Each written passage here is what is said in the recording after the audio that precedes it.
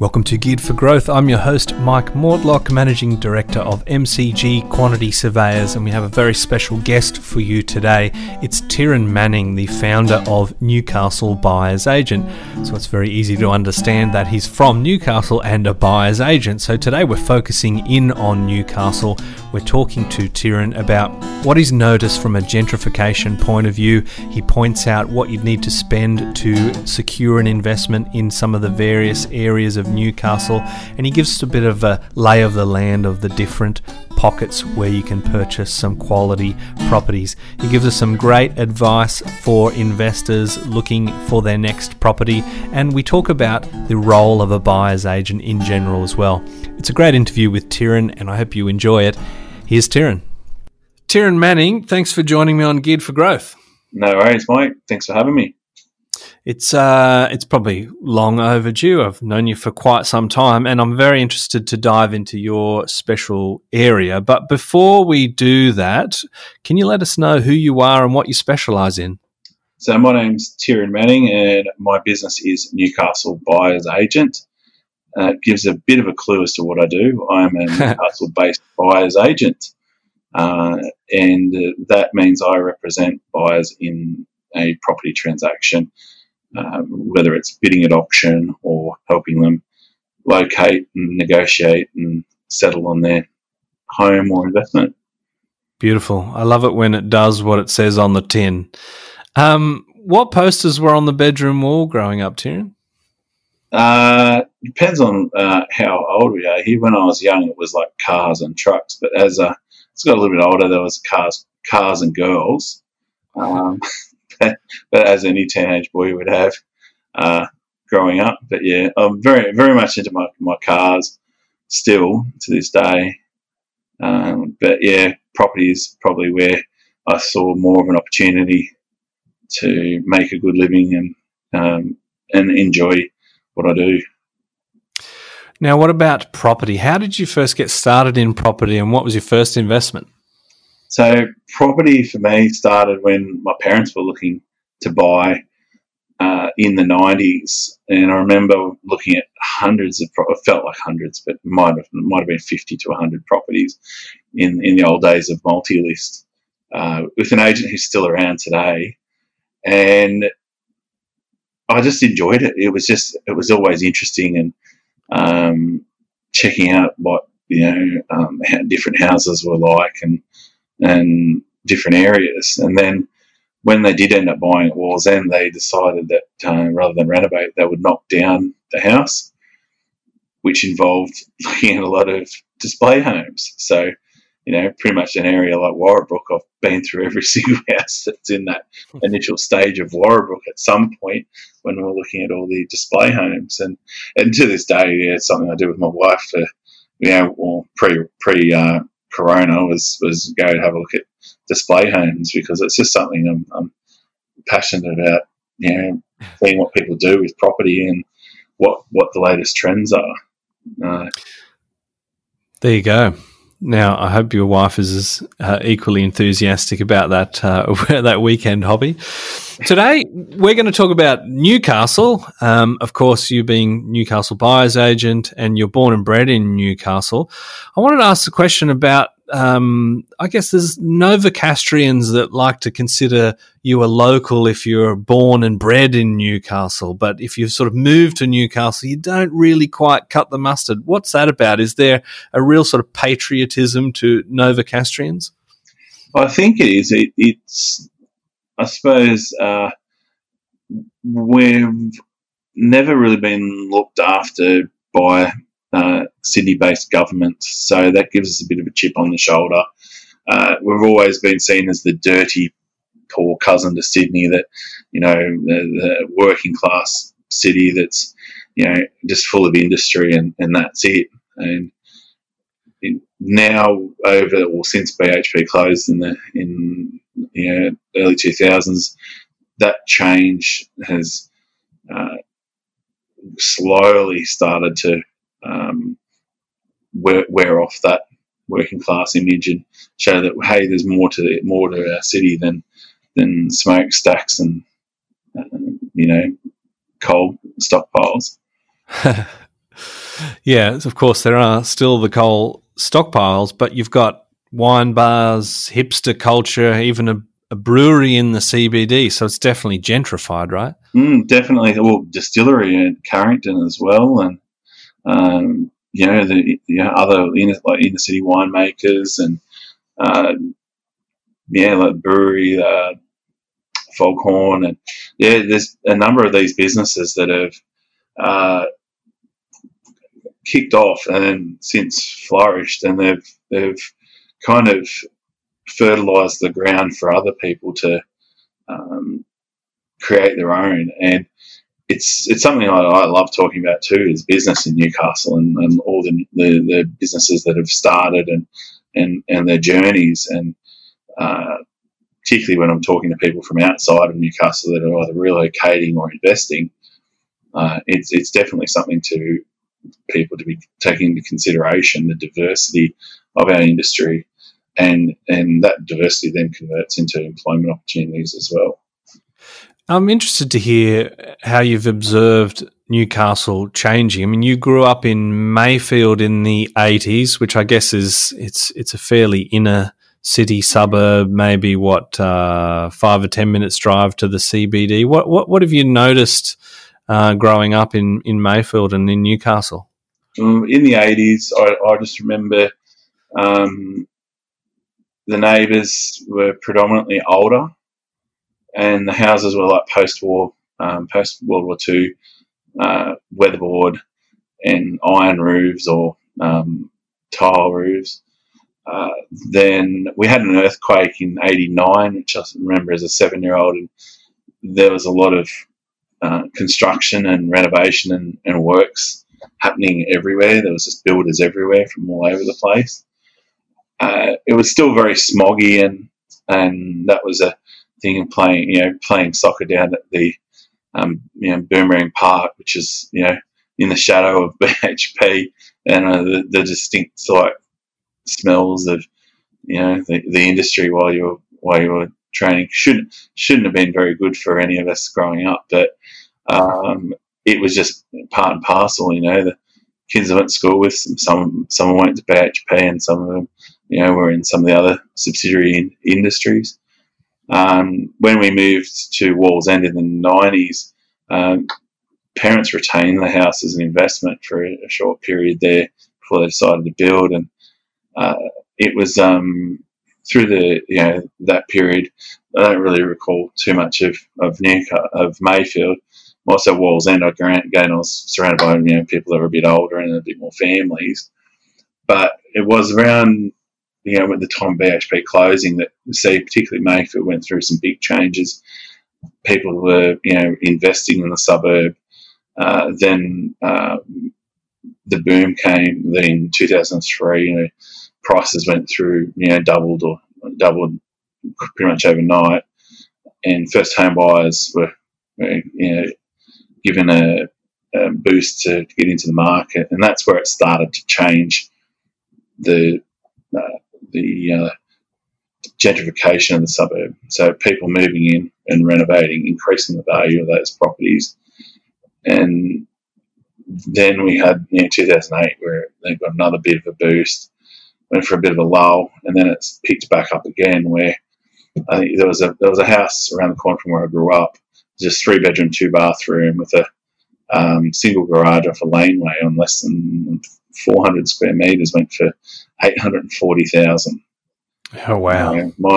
My parents sold a childhood home in the early 90s for 112.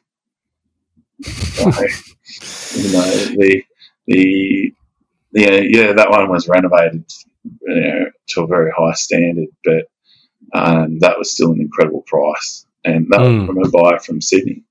It wasn't the best part of the suburb by any means, but it was a decent house. And I think part of the demand in recent years is that Mayfield's one of the few suburbs that has fibre to the premise NBN at a very, very reliable high speed, and it's very close to the city, very close to the beaches, well serviced by public transport, close to the major employment centres like the uni and the hospitals. And there's another hospital there across in Waratah. So it's a very central suburb with a broad range of property types and budgets as well. The cheapest property you could probably buy would be around 500, which wouldn't be be livable, but then would go right through to some selling for 1.2 or more now. There's actually one for sale there now for around 4 million. Yeah, wow. Which is incredible.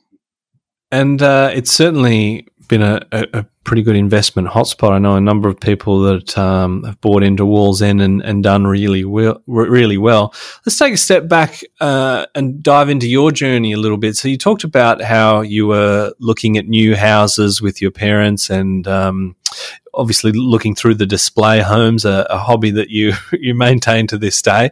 Was that sort of really when the hook was set on the real estate and you were kind of thinking in high school, what do I need to do to become involved in real estate? Actually, in high school, I wanted to study law and follow that through. But I was following cases online and found, in the newspapers. Sorry, not online. It was more newspapers back then, and I wasn't too impressed with some of the sentencing. So I thought, right, well, why go to all that trouble to try and prosecute criminals if they were getting let off on light sentences? And that hasn't changed, so I'm glad I didn't go down that path. Was that a bit of a connection to your old man being a police officer? Oh, you sort of drew that without a doubt. Seeing some of the people that he'd, either arrested or had involvement with, and then seeing them get away with sentences that are just disgraceful, kind of turned me off that. And I thought, well, I'll follow through with business and put my focuses into business, and that's where I thought, right, well, one day I want to have my own business. I did do a week work experience at a real estate office and thoroughly enjoyed it. But at the time, looking at the industry, everyone was much, much, much older, and it was pretty much a old white guy kind of industry. Right. And I thought, well, maybe I need to wait till I get a little bit older before I get into that, because I couldn't see myself being taken seriously. And it was in my mid-20s when I got into the industry after working in retail, and I enjoyed it, just meeting new people and getting that was on the sales side of the fence though. And I wanted to ask you about the sales, because I know that as a buyer's agent, you're obviously wanting to advocate for the buyers rather than the sellers. But what did that sales experience teach you that you can sort of use to the benefit of the people that you're representing in the negotiations and due diligence and all that sort of stuff? Well, the first thing I tell people is that your day-to-day job in real estate sales is to meet people and talk to people. So every conversation that you're having with someone who actually wants to talk to you, because there's a lot of rejection in real estate sales, you're picking up a piece of either history or knowledge about a suburb. And you talk to enough people in a suburb and all of a sudden you've got this tapestry of information that can give you an insight into that suburb from all different opinions and so forth, but that you can then go, right, well, that street tends to, get a bit more water during heavy rain than this one. Or, that guy told me, he loves this area, but the people come use it as a shortcut. So you build up all that information, and that takes a lot of time to, talk to. You try to talk to about 40 people a day in real estate to build up a good database at the minimum. And, if you're having 40 quality conversations, it still will take you a long time to build up a picture in a suburb. Then there's the door knocking. So you're physically out there looking at what property or stock is in the area and then and knowing where the good streets are, knocking on the doors and going, oh no, I just rent here, or no, this is housing commission, or oh, this guy's a hoarder, but he owns a house, so that's not going to change. That property's not going to change in a hurry. So you kind of know, okay, well, if the house comes up next door, well, might give it a miss. Then beyond that, it's actually physically appraising properties. So learning how to put a price on properties, learning to tell people, I'm sorry, but I don't think your house is worth $1 million. It's only worth 600. Those conversations are fun to have. That would be a much easier one to have as a buyer's agent than perhaps a sales agent trying to get the listing, right? Well, that's the other side of the coin too. Is there's a lot more. It's going to sound bad, but it's got a lot more incentive to inflate a price to an owner to try and get a chance of selling their property. Whereas I'm not trying to influence anyone on price or anything. It's like, well, here's what I know. Here's my service. If you think you need my help, here I am. So that's the other, I suppose, main difference between a sales agent and what I like about being a buyer's agent. So I don't have to do the hard sales pitch to basically fight over a pack of chips like a pack of seagulls when you've got a good listing and you've got 5 or 6 other agents trying to get that listing and squawking at, I'll do it for 1.5%. I'll give you free marketing. You should do auction. You should do private treaty and all that other business that comes with that side of the fence. I don't envy sales agents today, and I tell them that. So I feel for them. And that's where I think my rapport with sales agents is quite strong. It's because I can say, well, I understand what you're going through, or I understand where your vendor's at. So I know the conversations they're having with the vendors, and I'm always knowing what the vendors are saying back to the sales agents when you're trying to do a tough negotiation, or we're trying to get a early access, or we're trying to get them to clean the backyard up before they hand it over at settlement, and they don't want to do it. There's those conversations I've had myself, so I can relate to the salespeople on their level. Sales agents are obviously been around for a long time, and I wouldn't say that there's a large amount of people that like to sell properties themselves in the Newcastle area or even generally. But I'm wondering how prevalent buyers agents are in regional cities like Newcastle compared to, say, Sydney and Melbourne. Do locals use people such as yourself when they're transacting? I don't find it as often. Typically, people I'm working with locally have been referred to me, and they're either busy people with families, or they've recently relocated to the area and don't know it, or they've just had enough of missing out or dealing with certain sales agents that they've had bad experiences with.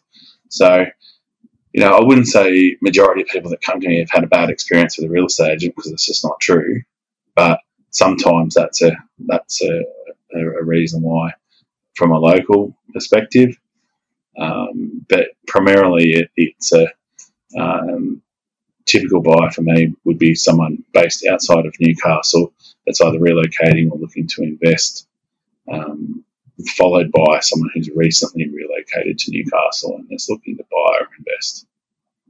Is that because you think that locals feel like they understand the market, whereas people looking, say, from Sydney just feel like they value someone that understands it? What's the dynamic there? A lot of that would come down to the fact that Newcastle's got about half a degree of separation. So, like I was saying before we switched it on, so I think everyone's got like half a degree of separation from Andrew Johns in Newcastle. And, that's where they think, well, I've got a mate who's a real estate agent, they'll help me out. But they're not realising that, their mate's job is to actually act for the vendor and get the best outcome for the vendor, regardless of how good a mate they are. Their job, that's their job. And that's kind of how buyer's agency is evolved.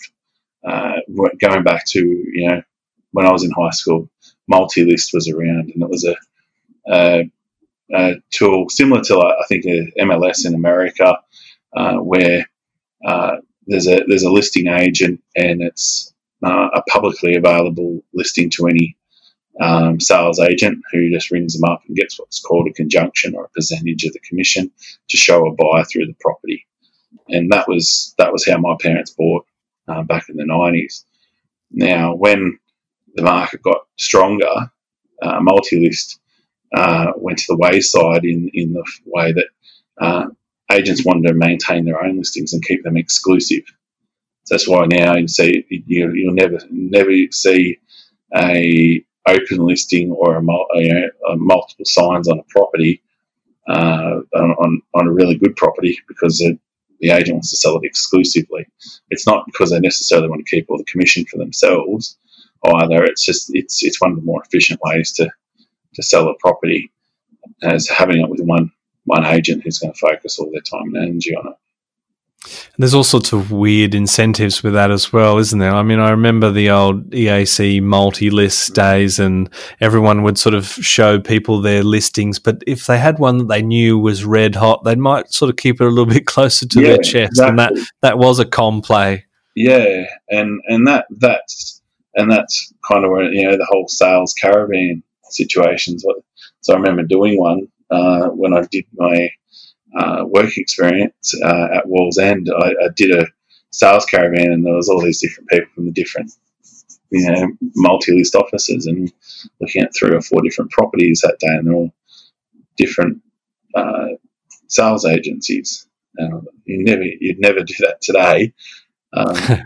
Most of them put their listings up on Facebook, and do see, like, inverted commas, like competitors like saying, "Oh, good work, great listing, blah blah blah," and that's I think a sign more of a changing changing environment on the social level, more than or a younger type of sales agent than going back 10 years ago, where it was all secret squirrel stuff, and you didn't talk to old mate down the road because he stole a listing off you, or knocks the signboards off, or knocks on your doors when you've just put a sign up, or puts things in your vendors' letterboxes. Like, that kind of stuff is a little bit gone to the wayside. I think with social media, it's more a collaborative effort in some cases. If we put to the side the 1 degree of separation thing, if I'm looking at purchasing a principal place of residence or an investment property in Newcastle, and I think, look, I've got some relatives that live there, or I'm a local myself, but just wondering whether I need some expert help, what's your pitch as a buyer's agent? The Geared for Growth Property Investing podcast is presented by our business, MCG Quantity Surveyors.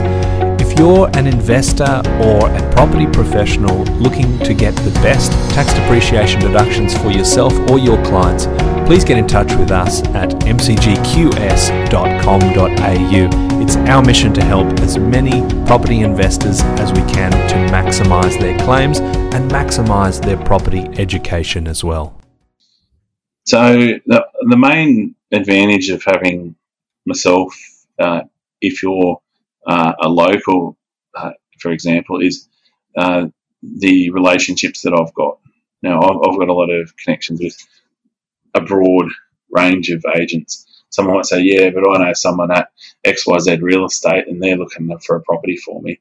But they're pretty much going to be focused on what they've got listed or what their colleagues have got listed. Where they've got a chance of getting a commission or something back out of it. They're not going to go, "Oh, old mate down the road's got this one." It's where I'll be showing people the entire market, but also there's conversations where properties are coming to market, which I call pre-market, and there's off-market. So off-market where they're not likely to be advertised, and those are what a lot of people come to a buyer's agent for, is to get access to some of these off-market or pre-market opportunities. And that's being that I've been around as a buyer's agent for quite a while now, and in business in general in Newcastle, I get these relationships are pretty critical to me being as successful as I have been.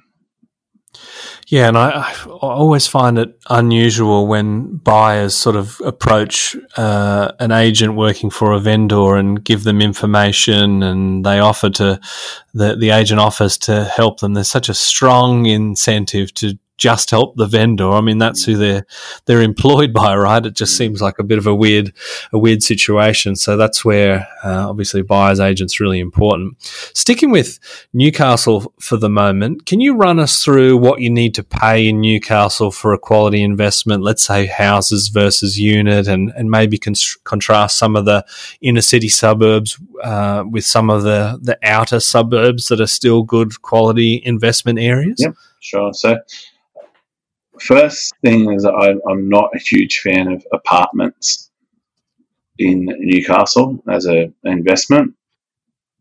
We've had a lot of them being built, and that therefore creates a lot of stock for rental as well. There's been over the 13 years I've been in real estate, I've only heard of maybe a handful of buildings that haven't had water egress issues, and that then leads to expensive legal battles and strata fees becoming prohibitive. So first thing is apartments. I'm not a fan of. However, units. So there is a difference between an apartment and a unit. And a unit is a 2-3 story building, walk up. So I have a particular fondness for these around Merewether. 60s, 70s built buildings. They've got good history. They're solidly built. Some of them have been single owners for many years, and then strata subdivided or renovated and strata subdivided. And you'll typically pay between $500 and $600 depending on how close to the beach it is. If it's eyesight or walking distance, you'll probably pay over $600. And the rental returns, from an unrenovated one on the fringes might be $350, and these can go up to just around the $500 or $550 a week rent. And those I think are a good, like I said, blue chip investment. They're not going to be positive cash flow. They will be for someone who's negative gearing. For a house, look, any of the inner suburbs within 5 Ks, so that includes Mayfield, that's within 5 Ks, and you're going to be looking around $700 for a quality property in some of these pockets. I bought a really good one in Islington for $720, returning $540 a week earlier in the year. It was a renovated 3-bedroom with off-street parking. That's another deal breaker for me. It's got to have off-street parking. Houses in Mayfield probably pay a little bit less than that, but the rental yields have been improving dramatically with 30, 40 people lined up at inspections for rentals at the moment. Wow. Moving out to the suburbs, I like Cardiff, Glendale. There's a lot of investment happening in Boolaroo nearby. And those established suburbs are, where the schools are and where the main street is, and Woolworths is already there. I've bought a number of properties in Cardiff for clients, and you typically, might pay around $500, and they might rent for, $400 or more. It just depends on how many bedrooms, bathrooms, and so forth. I suppose primarily houses 500 square metres in that area, roughly. Not looking at anything on smaller blocks or anything new built. And we talked a little bit about Mayfield specifically and the price growth over the last, I guess it's probably a couple of decades. But how well have Newcastle property prices held up at large during the pandemic? It's been weird. That's the best way to describe it. It hasn't really had much of an impact. So I measure. I've used Mayfield as a barometer for the market because it was one of the highest volume suburbs in Newcastle for many, many years. At one, the highest number of sales it had was 300 in 1 year. It was something ridiculous like that. The last 10 years, it's averaged about 2 to 250 sales a year. The last 2 years, it's got down to, say, 160 to 170 per year. So wow. A huge drop in the volume of sales. So people are staying there longer and people are spending money and the median house price is climbing. As a city as a whole, we're probably sitting just under 1,000 properties on domain.com in the region, and that's when I take out properties under offer. In a market, we'd expect this time of year probably more so around that 1,100 to 1,200.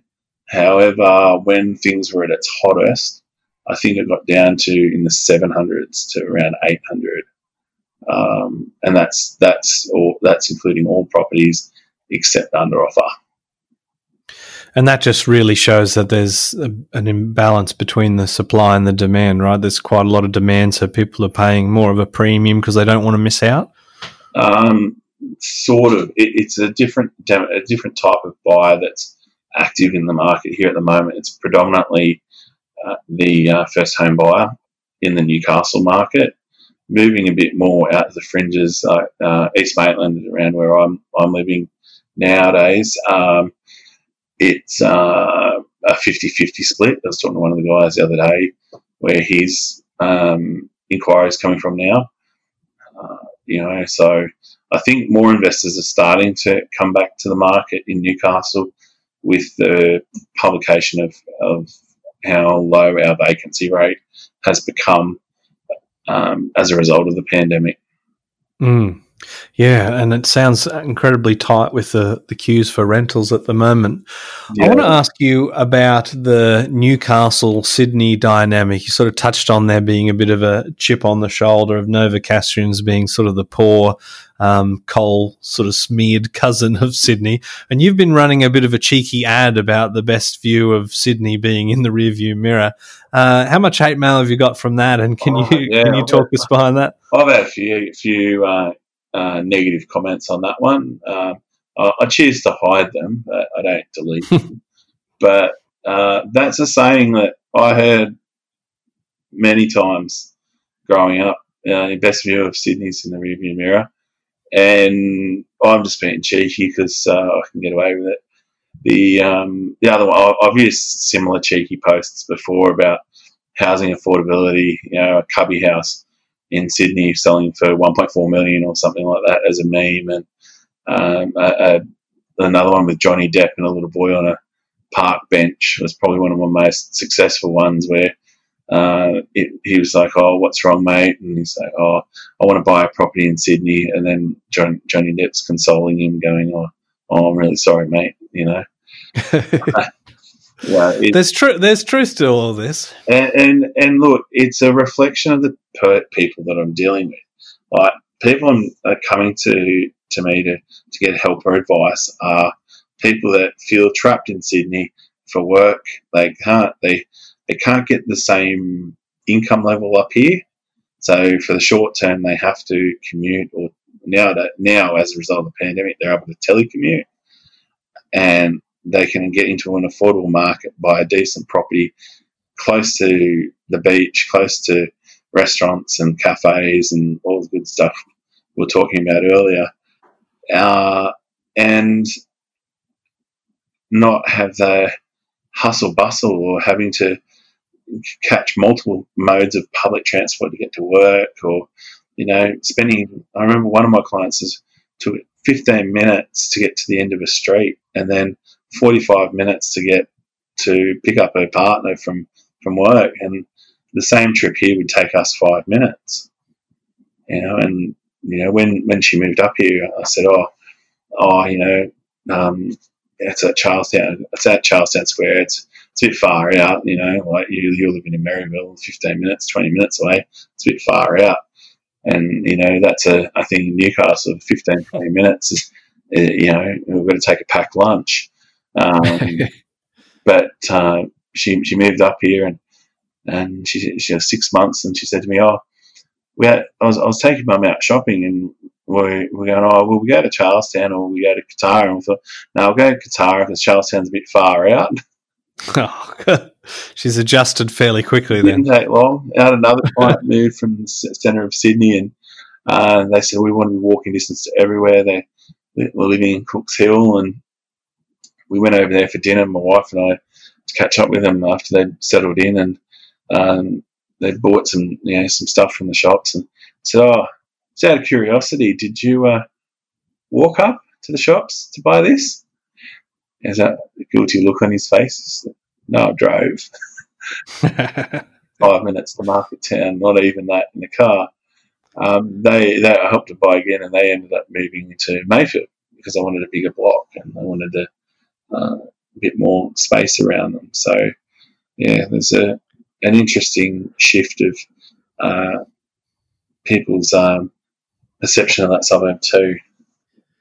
There is a real obvious connection between Sydney and Newcastle property markets. It does sort of seem that Newcastle property prices follow what's happening in Sydney to some degree. Do you sort of observe that? And if so, what can we read from that? I think we used to. We used to follow it by about 9 months, and that was what they used to say is like, if Newcastle get a sniffle if Sydney catches a cold. And I distinctly remember a seminar that Dr. Andrew Wilson spoke at and covered that exact topic, where he said, look, this is the Sydney market, and it was quite a deep, rising wave. And then the Newcastle market was the same, except the peaks and troughs are not as high. So, say for example, the Sydney market might change by 10% in a cycle. The Newcastle market might only be 5%. And then, of course, on the downside, it's a little bit more flatlined as well. Yeah, and it doesn't. If it goes flat, we don't see massive corrections like 10% drops in the market. We just don't. They're unheard of. You only see that in sales records if there's been a couple of out-of-line sales in the previous year that were quite high, that's adjusted it in a low-volume suburb. As an investor, though, my brain kind of is locking onto the idea, well, if there's a 9-month lag, we could wait for a Sydney boom, get our finance sorted and pull the trigger on a Newcastle property and time the market perfectly. Is that a great theory, or can we make that happen? I think best time to invest in property is when you can afford to do it. It should be looked at as a long-term plan. And if you're looking short term, it's never going to work out. Your costs of buying in within about 3-4 years, it's not going to shoot through the roof enough to justify it. So you should always be looking at property long term, looking at what's happening in and around that property in the long term. Is it going to increase in density around it? Is there a new highway or extension of a highway or bypass going through in that area? Things like that are probably more of a factor than following another city. There's a period there where we were getting a lot more investment per capita than anywhere else in the country except for Sydney. We were getting billions and billions of dollars spent here, and some of that's still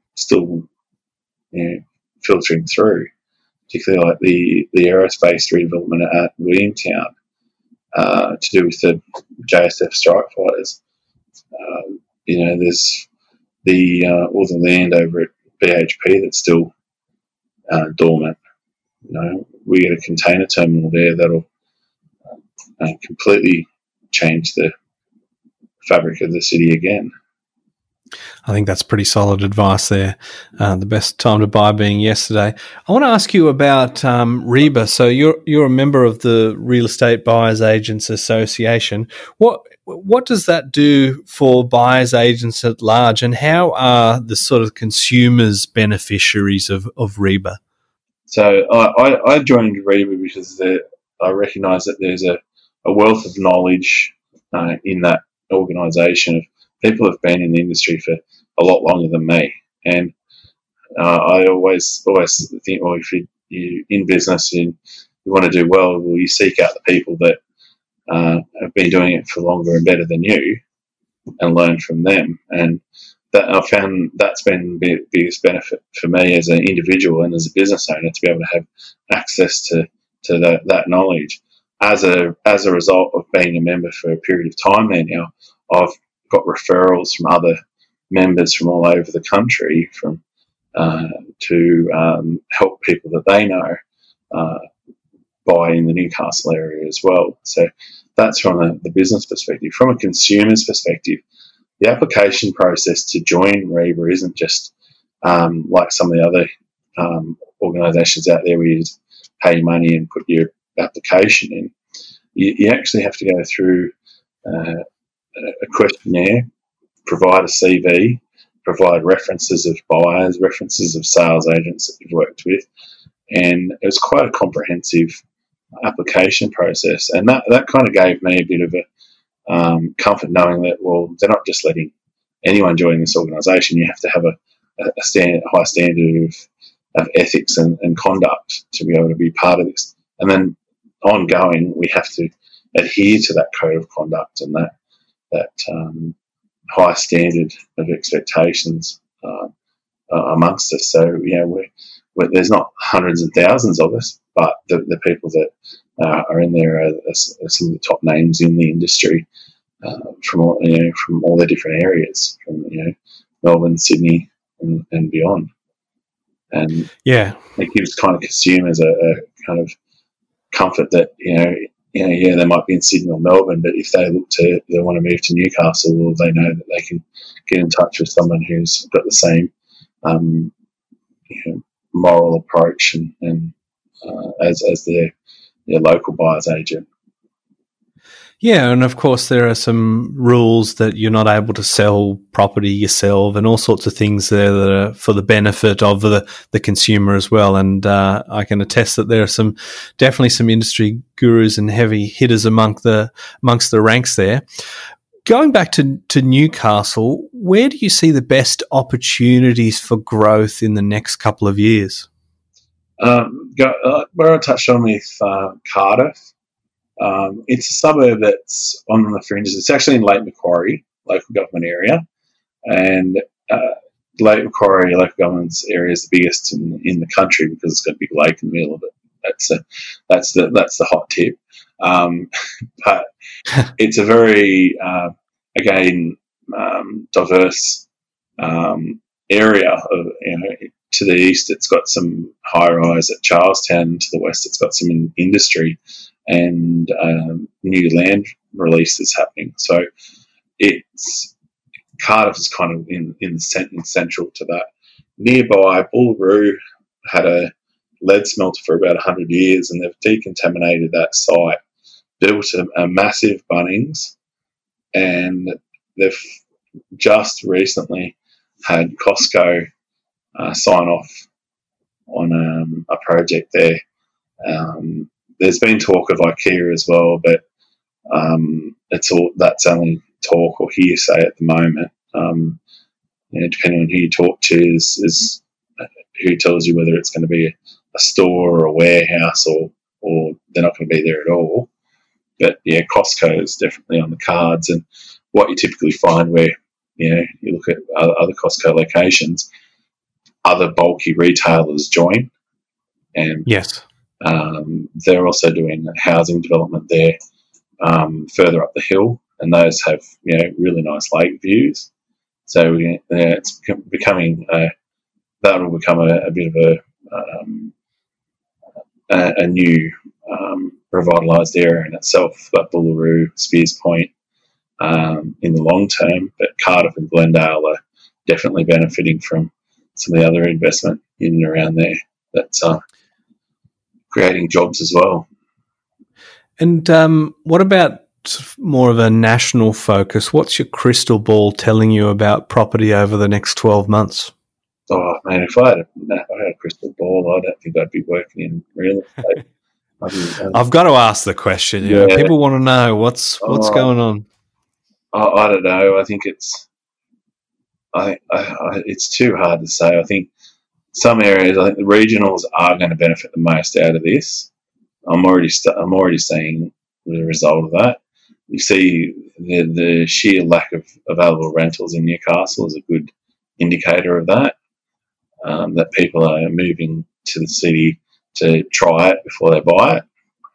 And I think that's going to happen in a number of different centres. So I don't know. Maybe your Geelongs and your Ballarats, I guess,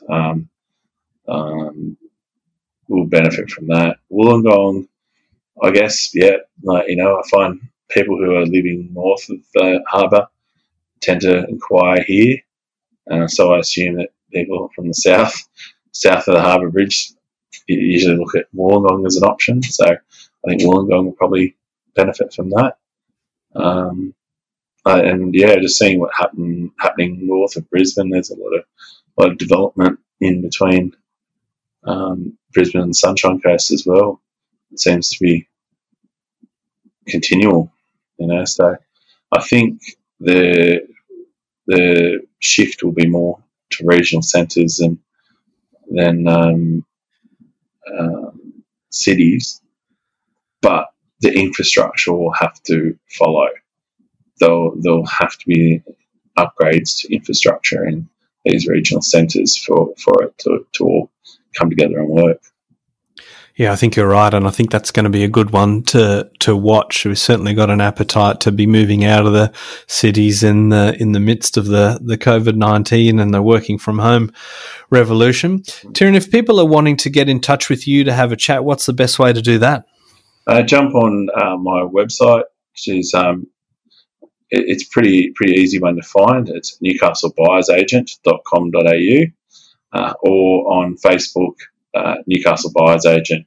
So it's facebook.com/Newcastle Buyers Agent.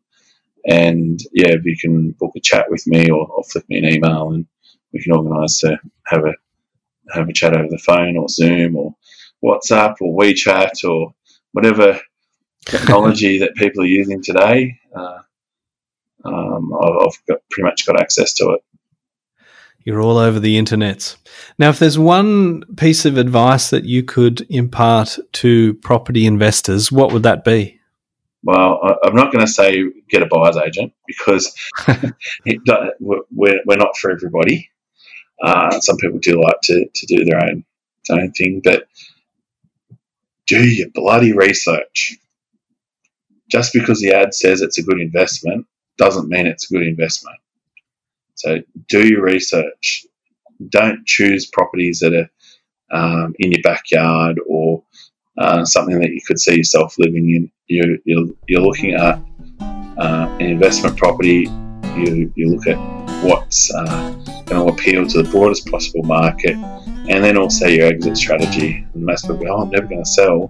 But if you have to, make sure you've got something that you're going to be able to offload fairly comfortably, so something that's going to have the broadest appeal from a buying perspective as well.